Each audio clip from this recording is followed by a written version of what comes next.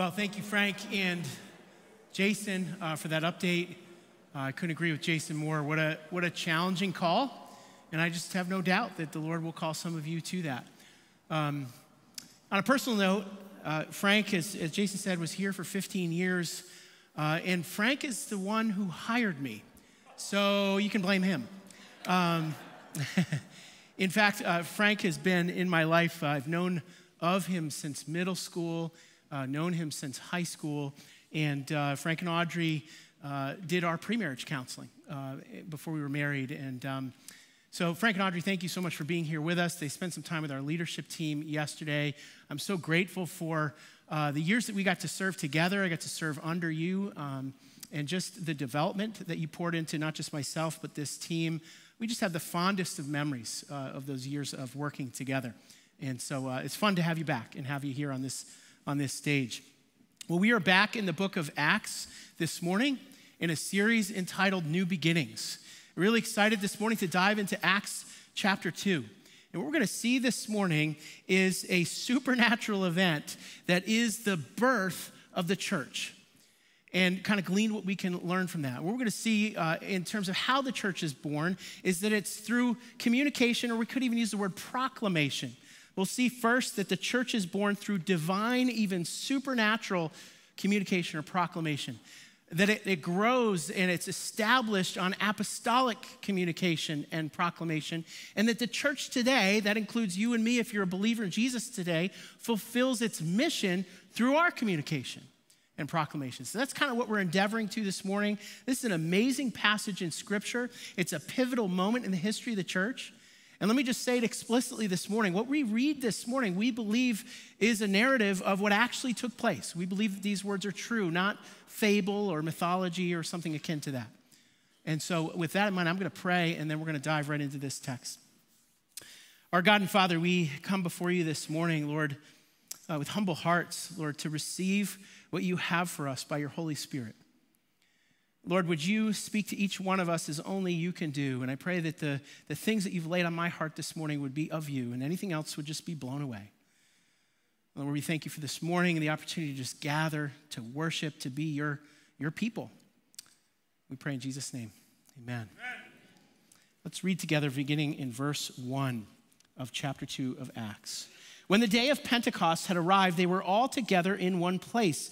Suddenly, a sound like that of a violent rushing wind came from heaven and filled the whole house where they were staying. They saw tongues like flames of fire that separated and rested on each one of them. Then they were all filled with the Holy Spirit and began to speak in different tongues as the Spirit enabled them. Now there were Jews staying in Jerusalem, devout people from every nation under heaven. And when this sound occurred, a crowd came together and was confused because each one heard them speaking in his own language. They were astounded and amazed, saying, "Look, aren't all these who are speaking Galileans? How is it that each of us can hear them in our own native language? Parthians, Medes, Elamites, those who live in Mesopotamia, in Judea and Cappadocia, Pontus and Asia, Perga and Pamphylia, Egypt and the parts of Libya near Cyrene, visitors from Rome, both Jews and converts, Cretans and Arabs. We hear them declaring the magnificent acts of God in our own tongues." They were all astounded and perplexed, saying to one another, "What does this mean?" But some sneered and said, "They're drunk on new wine." You know, we can ask that same question this morning. What does this mean? What was taking place in this divine communication, supernatural event that took place? And understand that this is the birth of the church. The church did not exist before this. And Jesus had said that the church would come. We'll look at that passage specifically in a moment. And this is the moment when that happens. And so there's this event that takes place, and note that it hits both of their primary senses, that they hear this violent, mighty, rushing wind. Some scholars have said it's akin to a tornado hitting a community. But it was also something that they could see. There was a visual representation of this, symbolic of this divine communication, that tongues of fire came and then separated on each person. And what we have here is the baptism of the Holy Spirit, both on the community of the disciples and those with them, likely up to 120 people, and also on them individually, as each believer was baptized in the Holy Spirit, and the church was born. This is a fulfillment of what John the Baptist had said. In Matthew's gospel, John the Baptist said, I baptize you with water for repentance, but the one who is coming after me, speaking of Jesus, is more powerful than I. I'm not worthy to remove his sandals, and he himself will baptize you with the Holy Spirit and with fire. And so these tongues of fire symbolize the purifying, sanctifying work of the Holy Spirit, of God setting apart his people, a New Testament people, for a new beginning, for a new mission, the church. It's akin to and reminiscent of Isaiah the prophet, when a live coal is taken from the altar of God and touches his lips. And not only does that touching of that coal commission him to a new message, to a message to his people, but it also sanctifies and purifies him. And we see this in a few places in Scripture. And so we have this event that we believe is historic, that this actually took place. This was the first time that the Spirit of God was poured out in this way. Unlike the Old Testament, when an individual at particular times in particular places would receive the Holy Spirit, like Samson in the defeat of the Philistines, or Deborah in her judging of Israel, or on and on. Now, all who believe, the Holy Spirit is poured out. And this divine communication results in the communication of these disciples, right? They begin to speak what it says here, the mighty acts of God. And I think there's really something fascinating and intimate by way of application in the language that's used here. Almost equally represented are two Greek words. Glossa, which we've talked about recently, means languages, and dialectos, which means dialects, sub-languages, if you will. Here's why I think this is really important. Note that the text talks about 12 or 15 or something different places in the Roman Empire that these Jews had come from, and that each person could understand the message of Christ in their own language and dialect. Why is that important? Let me illustrate it this way. If you were to take someone from Southie, or maybe from down east Maine or Fall River, right? And you were to put them in a room with a cup of coffee with somebody from the deep bayou in Louisiana, they would be speaking the same language, but there'd be a lot of confusion, right? Because they speak a different dialect of the same language. And I think what the Scripture is saying to us, and it bears truth to the rest of the New Testament, is, in all of Scripture, is that God speaks here in the birth of the church at the level of an intimacy that's right down to the individual person in the subculture and the dialect in which they live. And he does that today, maybe not in this same supernatural way, but how many times have we heard when we've preached Zach that someone will say, it was like God was talking to me exactly, maybe even online in your living room or wherever you're watching from. And I think this is just a reminder of that. And so if you're wandering in your life right now, or you're not sure about God or who Jesus is, or you're new to the Bible, God wants to speak to you today in your language and your dialect, if you will. What is the message and the content that is being spoken about here? I want to remind you that Acts, as we talked about in our opening week, the book of Acts is written by Dr. Luke, right? Dr. Luke wants to write this thorough account. But his first book, the Gospel of Luke, in his own words, is about all that Jesus began to do and teach, whereas the book of Acts is about all that Jesus continued to do and teach after he ascended to heaven through the Holy Spirit. And what is the content of the message? Well, Jesus prophesied it himself in Luke's Gospel. Listen to what he said. He said, this is what is written, the Messiah will suffer and rise from the dead on the third day, and repentance for the forgiveness of sins will be proclaimed in his name to all nations, beginning at Jerusalem. You, he says to his disciples, are witnesses of these things, and look, I am sending you what the Father promised. And he tells them to stay in the city until this event we just read about, we're studying this morning, happens. Jesus has prophesied that this moment will take place, that he will ascend to heaven, that the Holy Spirit will be poured out, and that a message will be proclaimed. What is that message? Hear me clearly this morning. That Jesus Christ suffered and died for you. That he was raised to life that you might have a new beginning. And that repentance and forgiveness of sins and an eternal life filled with purpose and hope and meaning might be your future destiny from the moment that you believe in him. That is the message that is being proclaimed here. And the fact that the Holy Spirit enables that and illumines that to all these different languages and dialects allows the gospel to begin to spread, and the church is born. It's a profound, profound thing. Now, you know that the Holy Spirit still baptizes believers today? Now, this was the very beginning and birth of the church. It was an all-at-once moment. It was a supernatural moment. But this still happens, we believe, if you look at the full counsel of the New Testament in the life of the believer today, in the moment that they are converted or believe. Listen to what Paul says in Ephesians. He says, in him, in Christ, you were sealed with the promised Holy Spirit when you heard the word of truth, the gospel of your salvation, and when you believed. That when you take that step of faith of saying, Jesus, I surrender my life to you. I receive what you did on the cross for me on my behalf, that the Spirit of the living God, the Spirit that Paul says, the same Spirit who raised Jesus from the dead, comes and dwells within you. That still happens today. And for some people, by the way, there are physical manifestations. There are fireworks, if you will. For other people, it's just a general sense of calm and peace and knowing that something's different. The Holy Spirit is still baptizing believers today. And by the way, this is why we practice water baptism, right? Water baptism is a physical symbol of what has already taken place in my heart and life. That I'm identifying with Christ's death as I go in the water. I'm identifying with his resurrection, a new life as I come out of the water, and what has happened in me, that Jesus is now living within.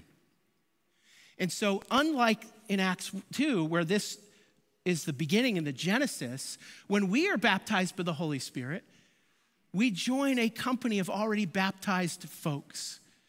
Listen to what Paul says in 1 Corinthians 12. We were all baptized by one Spirit into one body, whether Jews or Greeks, slaves or free. And you can add whatever other category you want to that. And we were all given one Spirit to drink. You know, at baptism, we've used the analogy in the past, speaking of water baptism, of kind of like putting on the jersey of the team. Being baptized in the Holy Spirit when you come to know Christ is kind of like being drafted onto a winning team, right? Imagine a team that is a high-performing winning team, and I wouldn't say that, well, let's just put it this way, at the end of all days that we fully win and have full victory. But right, it's a team that Christ himself has commissioned, and it's a winning team.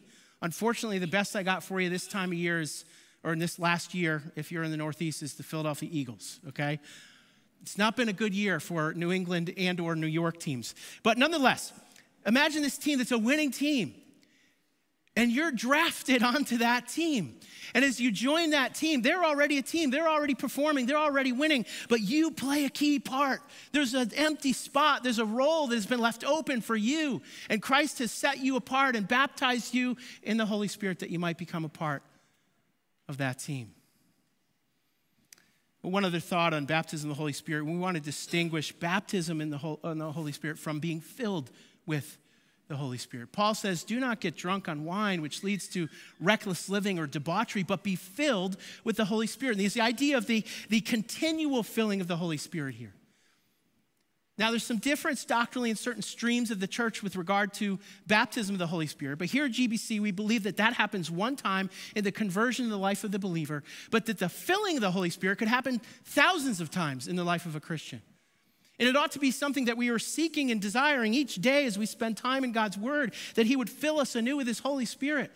And again, sometimes that's like tingles and physical, and lots of times it's just a sense of purpose and direction or God's leading and so on and so forth. It's interesting, if you talk to someone, like in part of our CR program or somewhere else that has a background in addiction, they will tell you, if they've had an encounter with Christ and given their lives to Jesus, that there is no high like the high of being filled with the Holy Spirit.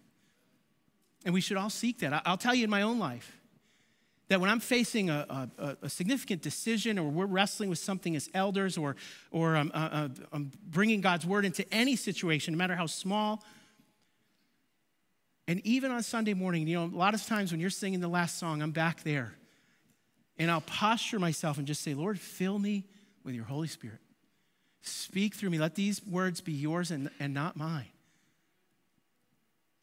May we be a church that is filled with the Holy Spirit. Another illustration of this, one theologian said that being filled with the Holy Spirit or not having the Holy Spirit is kind of like being a fine luxury car or sports car or whatever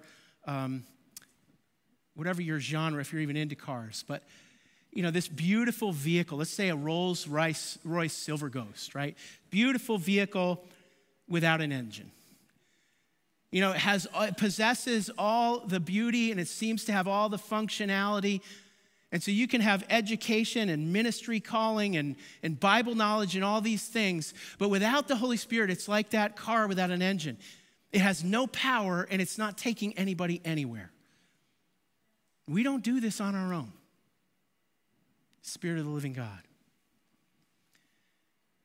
I want to switch to some application here this morning. I want you to note in this Acts 2 text that there's a variety of responses to what happens here, right? Some people are astounded, others are perplexed, and some just absolutely mock what's going on.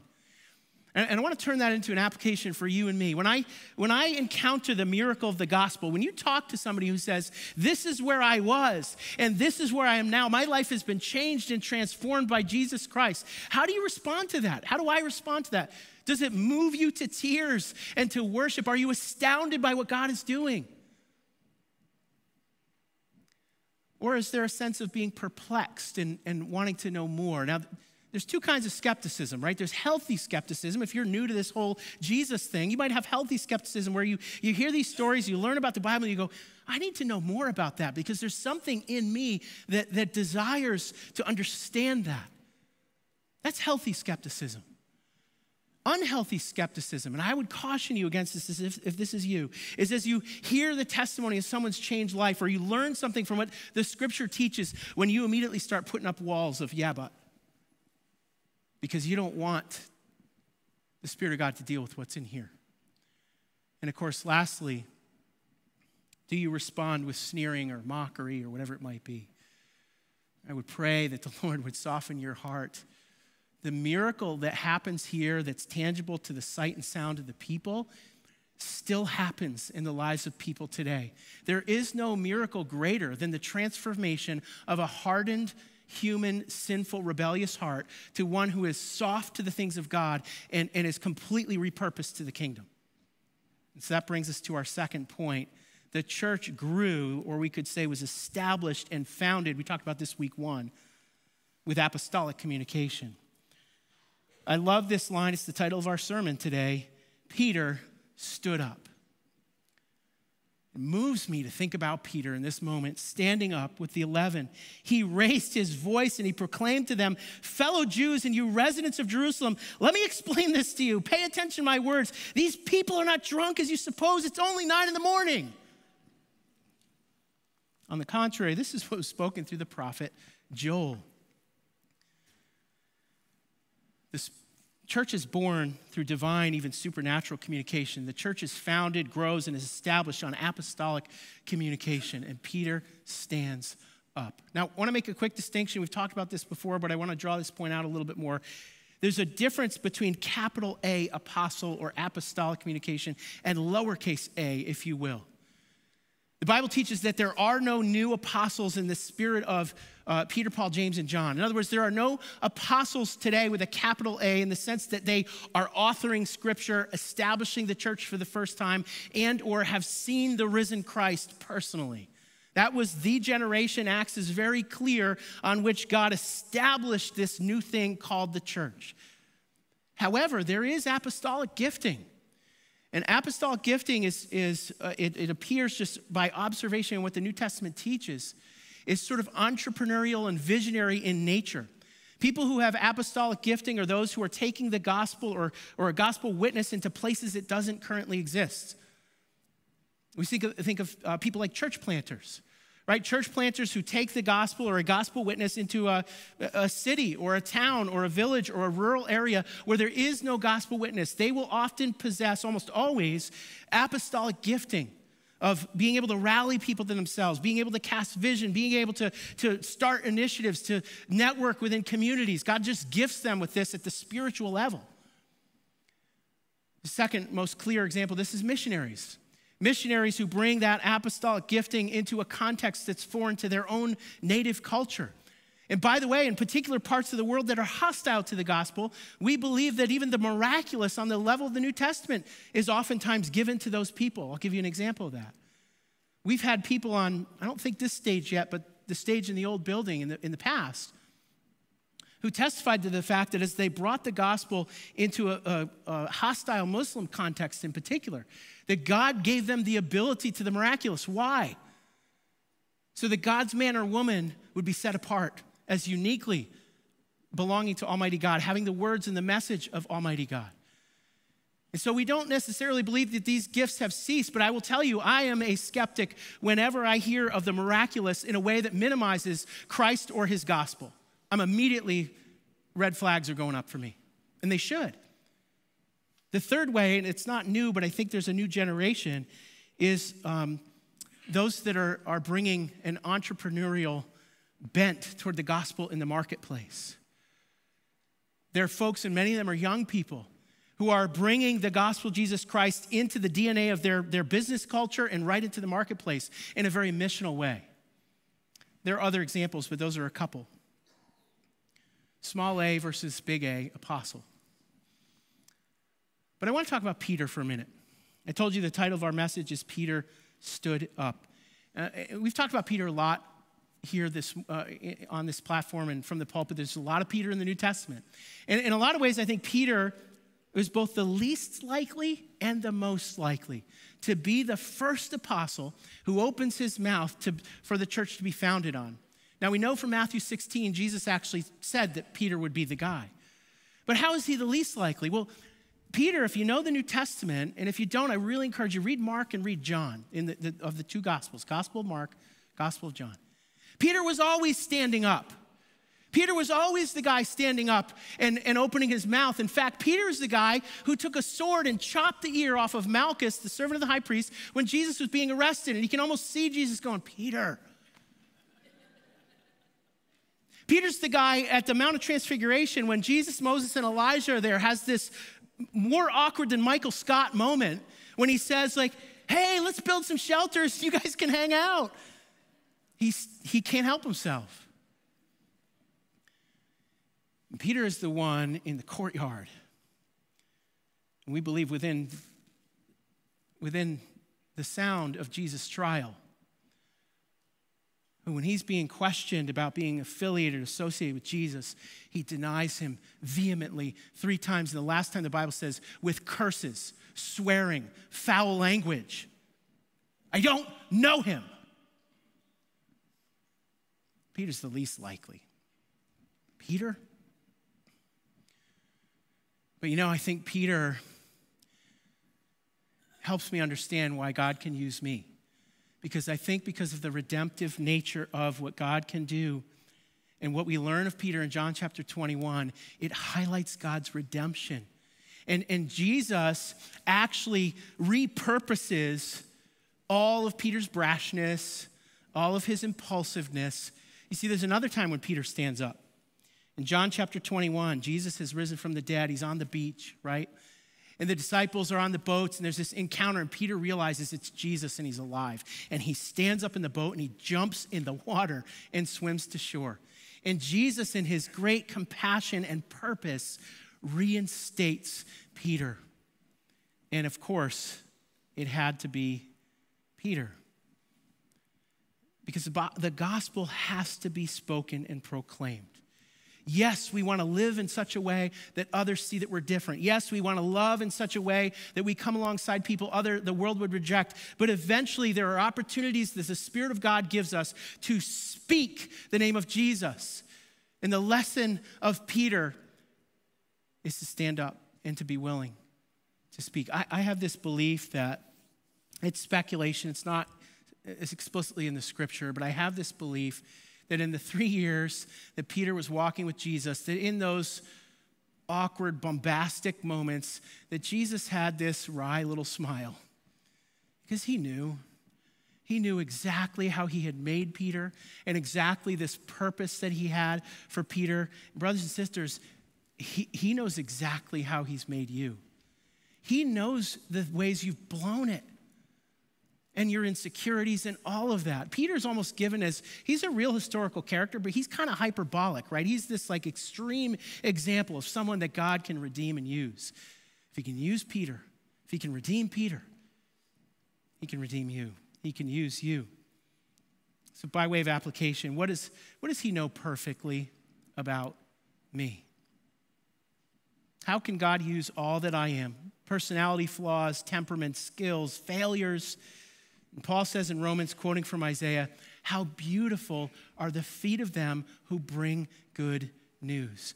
Who is it in your life with all of your mess that God might be calling you to speak the name of Jesus into their life? Maybe through the lens of your mess, by the way, and what God has done.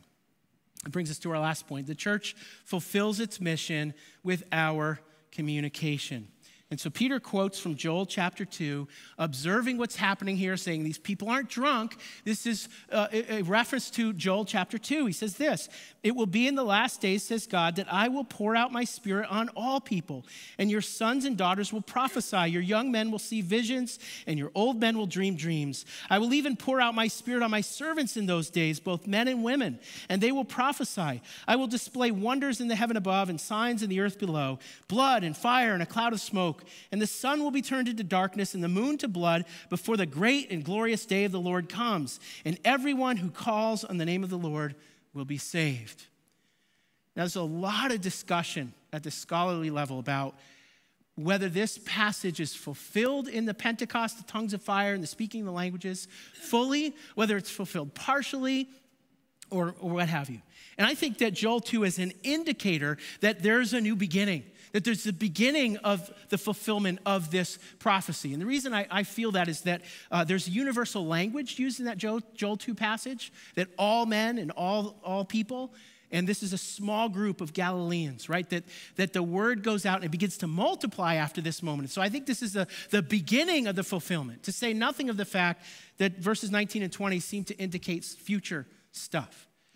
But nonetheless, no matter where you stand on that, Peter kind of commandeers this passage of Scripture prophetically and says, what you're witnessing is a move of the Spirit that Joel talked about way back when. And then he does something really fascinating. It's where we're going to end this morning. And Zach will pick up the rest of Peter's, by the way, this is the first sermon in the New Testament after Christ, right? Zach will cover the rest of this in a couple weeks. But Peter says this, everyone who calls on the name of the Lord will be saved. Now, in the original context, those words are spoken of, this prophecy, in reference to Yahweh, to Jehovah. Here, Peter is applying these words to Christ. And so Peter's using his language of, if we were to say this in Christianese, right, if you're new to the church, there's a lot of uniquely Christian language, right? I mean, we sing about things like being washed in the blood. There's some weird things that until you understand the Bible, understand the gospel, are odd. But we use language like, hey, when did you get saved? Or when did you accept Christ? Or what point did you trust Christ as your Savior? John in his gospel uses the language of believe and receive what Christ has done into your life. Paul in the letter to the Romans talks about believe in your heart and confess with your mouth. This is kind of Peter's version of that. It's as if the New Testament wants us to understand in whatever way possible, every language, every dialect, right? So I want to break this down for us this morning. Peter says, everyone who calls on the name of the Lord. Everyone. It doesn't matter your socioeconomic background. It doesn't matter your religious or your belief background. It does not matter what you have done. It does not matter what people do not know about you. Everyone, if you draw breath this morning or are within the sound of my voice here or online, Peter, by the power of the Holy Spirit, in the first century, down to 2023, says everyone. Everyone who calls on the name of the Lord. Everyone who calls. In other words, the gospel is not passive. Once you come to understand that Jesus Christ has died on the cross for your sins and risen to life to give you new life, you have a responsibility to respond. There is no not responding, and we either need to receive or reject this message. Not only as truth, but as being for me. Everyone who calls, we have to respond to the claim that Christ has made once we know and understand that. But Peter says, everyone who calls on whom? On the name of the Lord. Everyone who calls on the name of the Lord, on the name of the Lord Jesus Christ. Jesus is the only one who can transform hearts and lives. Jesus is the only one who can forgive sin. Jesus is the only one who can change your eternal destiny. Jesus is the only one who can overcome whatever the baggage or the addiction or the struggle or whatever it is that you have. He is the only one. In fact, in just a couple chapters, we'll be reading in Acts 4 that salvation is found in no one else under heaven or any name given among men whereby we must be saved. Only Jesus. Everyone who calls on the name of the Lord will be saved. God is able to the task of your salvation and mine. Paul talks about the fact that God will bring to completion our salvation. There is the sense at the moment at which we trust Christ as Savior that we are saved. And there's a sense in the Greek tenses in the New Testament that we continue to be saved. And there's a sense that when the consummation of all things takes place and God puts all this messed up world to right, that we will be saved. It's happening in all three time zones, if you will. And this is what Hebrews indicates in Hebrews chapter 7. It says that he is able to save completely, to the uttermost, some versions will say. In other words, perpetually through all of the crazy of our world, through all of our own propensity to rebel and fall back into old patterns, he is able to hold us and to sustain us and to save us to the uttermost. Everyone who calls on the name of the Lord will be saved. I want to ask you this morning, have you called on the name of the Lord? Have you at some point in your life, maybe you've been going to church a really long time and you do all the things, but you never had a moment where you stopped and said, Jesus, I'm all in. Take me. I turn it from me and turn it to you. I want to walk with you for the rest of my days. If you've never had that moment, today's the day. Today's the day. I want to invite you when I say amen, or after our final words this morning, to make a beeline for the front. We've got elders and we'll have some wives and some staff here that can pray with you and just say, I'm ready to call on the name of the Lord. We want to pray with you.